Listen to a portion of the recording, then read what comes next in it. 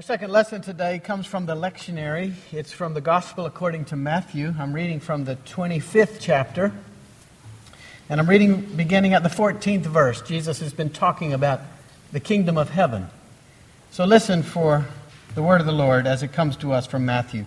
For it is, and he's talking about the kingdom of heaven is as if a man going on a journey summoned his slaves and entrusted his property to them. To one he gave 5 talents, to another 2, to another 1, to each according to his ability. And then he went away. The one who had received the 5 talents went off at once and traded with them and made 5 more talents. In the same way, the one who had the 2 talents made 2 more talents. But the one who had received the 1 talent went off and dug a hole in the ground and hid his master's money. After a long time, the master of those slaves came and settled accounts with them. Then the one who had received the 5 talents came forward, bringing 5 more talents, saying, Master, you handed over to me 5 talents. See, I have made 5 more talents. His master said to him, Well done, good and trustworthy slave. You have been trustworthy in a few things. I will put you in charge of many things. Enter into the joy of your master. And the one with the 2 talents also came forward, saying, Master, you have handed over to me 2 talents. See, I have made 2 more talents. His master said to him, Well done, good and trustworthy slave. You have been trustworthy in a few things. I will put you in charge of many things. Enter into the joy of your master. And then the one who had received the 1 talent also came forward, saying, Master, I knew you were a harsh man, reaping where you did not sow and gathering where you did not scatter seed. So I was afraid, and I went and hid your talent in the ground. Here you have what is yours. But his master replied, You wicked and lazy slave, you knew, did you, that I reap where I did not sow and gather where I did not scatter? Then you ought to have invested my money with the bankers, and on my return I would have received what was my own with interest. So take the talent from him and give it to the one who had 10 talents. For to all those who have more will be given, and they will have an abundance. But from those who have nothing, even what they have will be taken away. As for this worthless slave, throw him into the outer darkness where there will be weeping and gnashing of teeth. The word of the Lord. So what do you do with what you've been given? First of all, I want to say thank you. Today is Stewardship Dedication Sunday, and even knowing what today was, you showed up for worship. And you showed up to dedicate your life again to God's work. Most of you knew it was Stewardship Dedication Sunday, right? And you even showed up. And I want to say thank you. I say thank you sincerely because reports say that one of the most often listed reasons that people are drifting away from the church or not coming to church is the reason that churches talk too much about money. That's the complaint. Churches talk too much about money. And here we are. Here you are on the day when we're asked to commit our lives, make our pledges to God's work through the church for another year. I want to say thank you. Thank you for being the bold disciples that you want to be. I think I could make the case that we don't talk often enough about money. See, just as the Scriptures remind us, money is a pretty good measure of our faithfulness. And if our lives are serious about loving and serving in this city and in this world, it will be reflected in our checkbooks. It will be reflected in our bank accounts and in our pledges. That's why Jesus talks often about money. Where your treasures are, there your heart is also. So we should be talking about money. Moreover, churches never or should not be talking about money just for money's sake. Churches talk about money so that churches can serve God better in the world. We don't exist for ourselves here. We exist to serve God. That's it. We exist to bear God's light and be God's people in this city so that we can promote the reign of Christ near and far. We exist to know Christ and make Christ known. That's it. So that's the only reason we talk about money. Money and the giving of our money and the making of our pledges allows us to serve God in this place and on these streets and as far as we can go. That's why we exist. So we talk about money as a means to faithfully following Jesus Christ our Lord. So now I want to offer you a surprise. This text that I just read is not about money. It's not. So we're not going to talk about money anymore. We're going to talk about this text. This story from Scripture, a parable of the talents, it's called, is not about money. Sure, it's about a master who goes away, and before he leaves, he gives some talents to 3 different slaves. To one he gives 5 talents, to another he gives 2, and to another he gives 1. We assume that talent is money. In fact, one translation of this text says that the master gave $5,000 to the first one, $2,000 to the second one, and $1,000 to the third. The parable is about what each slave does with what's been given to him. And as you heard, the first one took the money to the market. In fact, he gave it to wealth management advisors, it seems. And it was invested in high-risk ventures. The second slave did the same thing, put the money to work somewhere else and at some risk. And both of those people do very well. Each, in fact, doubles the money. So when the master returns, he's very pleased with the first 2. He says the exact same thing to both of them. Well done. Enter into the joy that you have prepared. He commends them for their responsibility, and he commends them for their bold action with the talents. The third slave takes a different approach.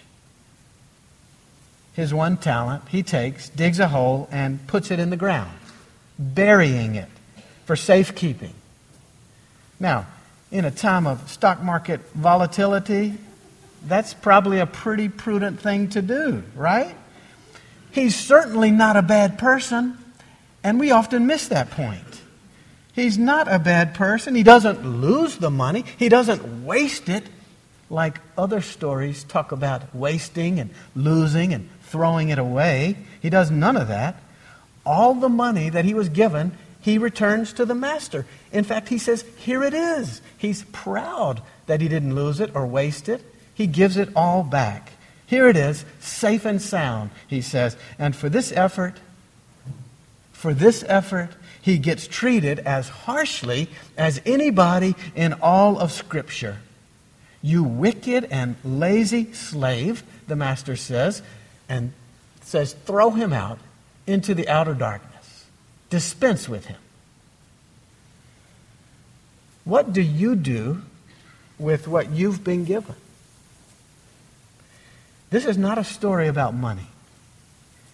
It's a story, and it's a very important one, about how we live.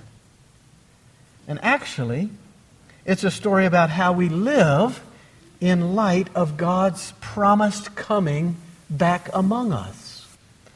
The eschaton is what it's called, when God comes finally and fully to bring about the kingdom of heaven. When it comes about is a point in time, and how we live in anticipation of that point is what this story is about.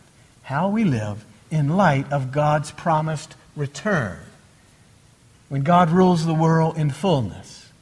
When our lives are always and fully accountable to God because God is in our presence. In fact, in this section of Matthew's Gospel, there are 4 stories in a row about the very same thing, making the same point. We are living in the meantime between when we've been called to be disciples and when God returns in fullness. That's when we're living. And all 4 of these passages are asking, how are we going to live in anticipation of the coming of God in fullness? The eschaton. When the master returns, that's the language. When the king comes back, that's the language. When the bridegroom shows up, that's the language. Jesus keeps telling us these stories so that we'll be ready. Ready. And it's not like the bumper sticker says. When the rapture happens, this car is going to be unoccupied. It's not like that. It's not like another old adage that says God is coming soon, so look busy. It's not about that. It's not about that either. These parables of Jesus are urging from our lives faithfulness with all we have and all we are every day of our living. In the time when we are waiting for the full arrival of the kingdom of God, how we live matters very much. That's the point of this passage and the passages around it. In anticipation of the promised return of Christ, who rules the quick and the dead, as we say in the Apostles' Creed, the faithfulness of our lives, the commitments of our lives, the engagement of our lives in the world as disciples, the love and light with which we seek to share, that is what matters. That's what matters. So while we may assume that this passage is about money, and we're inclined to think that on Stewardship Dedication Sunday, today, the passage is really not about money. It's about how we live. It's about how we live. How do we live? How do we live? Do we live boldly for God? Or do we live with fear? Do we hold back and emphasize our prudence and our safety and let fear dictate us and bury basically what's been given to us?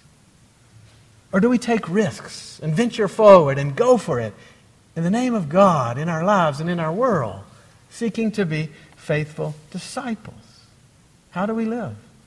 See, in light of the coming of Jesus Christ in the fullness of time, that promised return, that uncalendared return, we're called to live not with caution, but with commitment.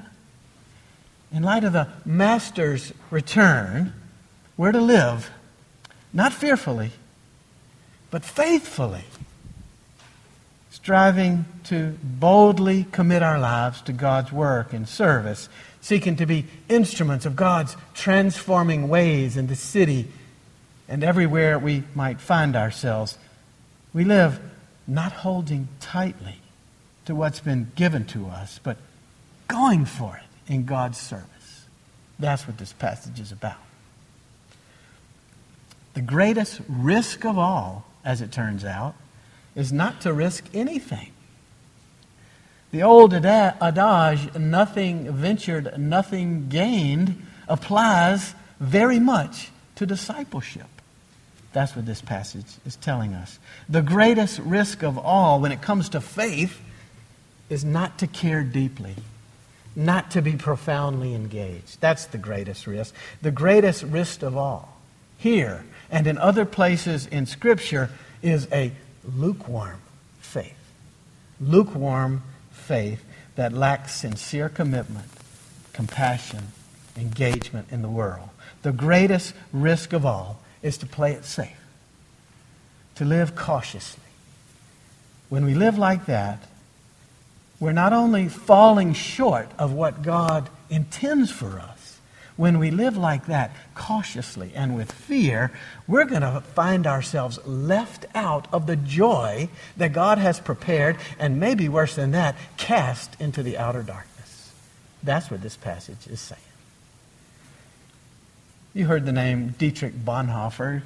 Bonhoeffer said that the real sin of respectable people like us is running from responsibility. Bonhoeffer, you may recall, was the pacifist theologian of World War II era who took his responsibility so seriously that he joined the resistance movement in Europe, and he helped to plan the assassination of Hitler. The sense of responsibility of this Christian pastor and pacifist cost Bonhoeffer his very life. And his life was the opposite of living cautiously. His life was the opposite of living fearfully. His life embodied commitment and engagement and tremendous responsibility. His life embodied bold faithfulness. So what do you do with what you've been given? For most of us, our life of faith is not a high-risk adventure, is it? We assess our lives, we join the church, we make our pledges another year, we give our time. We can do all of this with lots of caution and with few risks. Lots of caution and few risks. We may not even have to alter our lifestyles too much, or even our priorities, we think. So what kind of faith do we have then when we're listening to this passage? This is exactly what Jesus is pushing us on.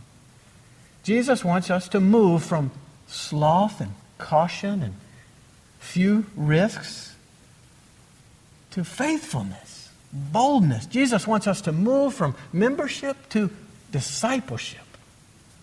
Jesus expects us to take risk for God. Jesus exhorts us to be led by our faith, not fear.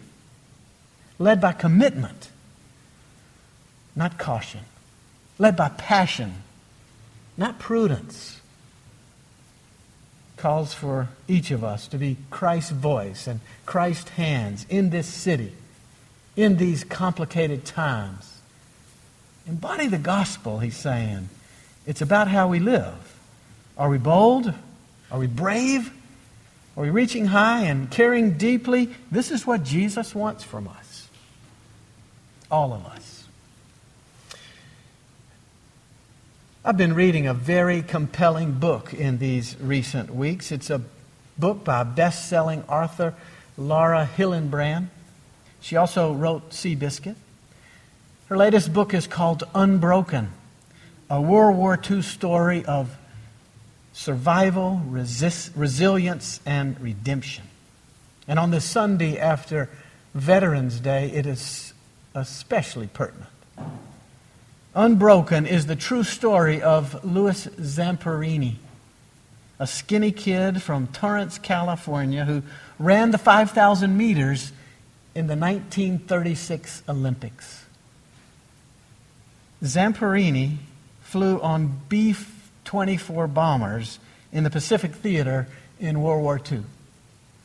And in late May 1943, Zamperini's plane crashed in the ocean.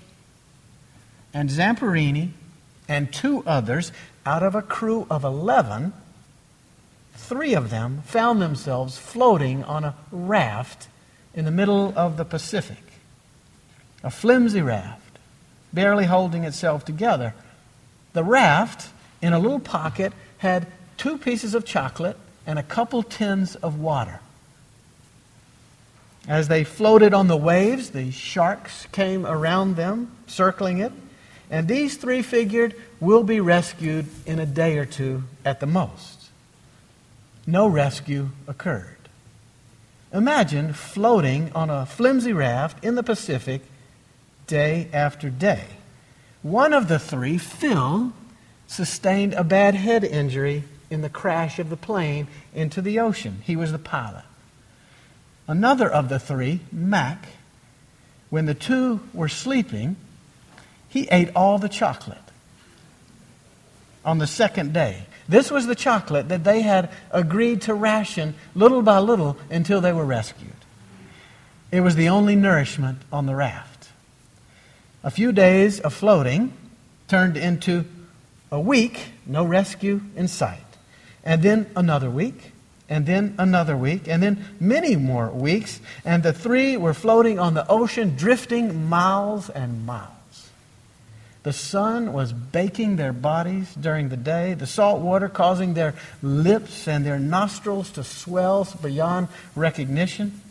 Their bodies were covered with sores as they were sitting in this salt water that kept them warm at night.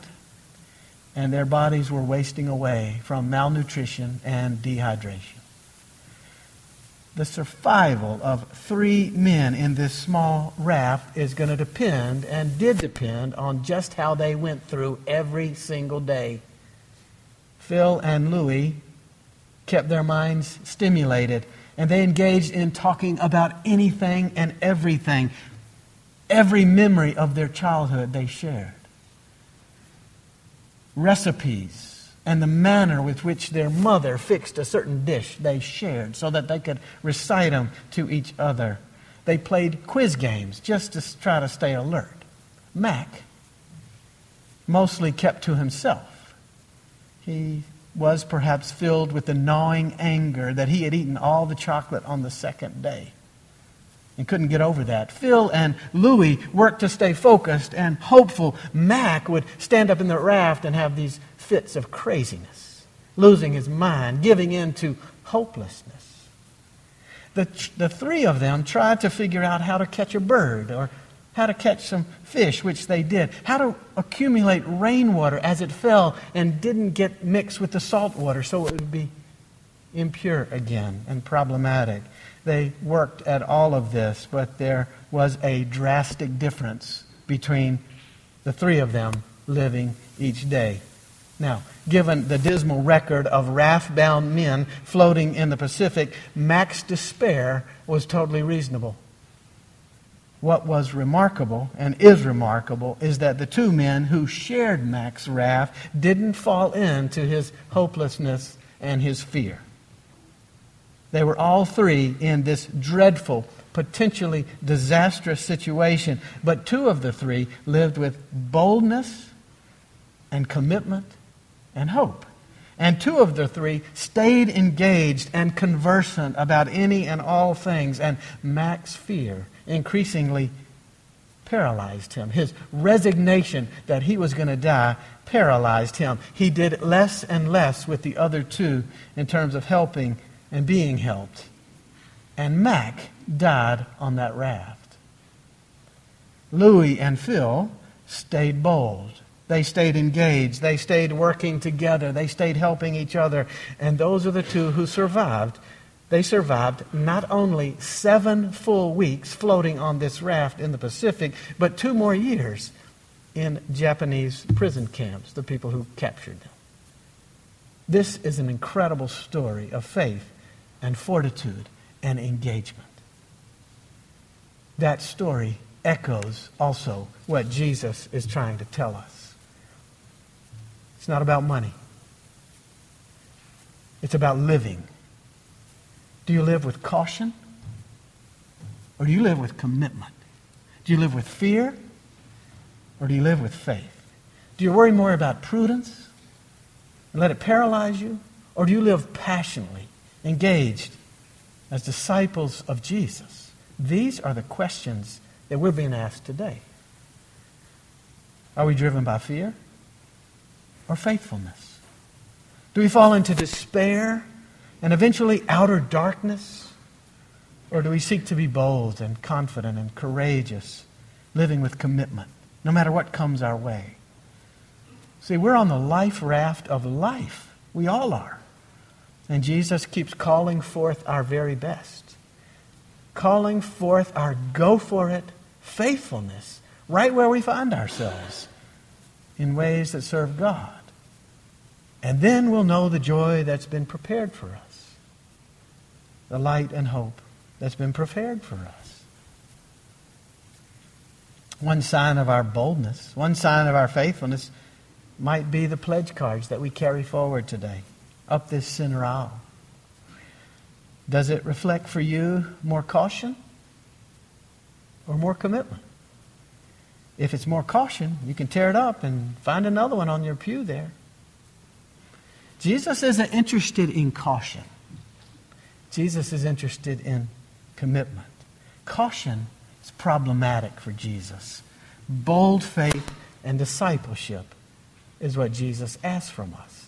Today, tomorrow, the next day, the next week, and with whatever comes our way. Bold faithfulness is what Jesus asks of us. The greatest risk of all is not to risk for God, not to give our hearts, not to give our lives. The greatest risk is to play it safe, to live cautiously. We're all seeking, all of us, to move from membership to discipleship. We're all seeking to embody the commitments, the love, the joy, the faithfulness of Christ our Lord. may it keep blossoming in each of us, growing deeper in each of us today and forever. For we seek to be God's people in this place and as far as we can go in God's service. Amen.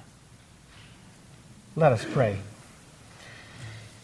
We believe, O God, help our unbelief. Shape us and mold us toward deep faith and commitment, following Christ our Lord. Amen.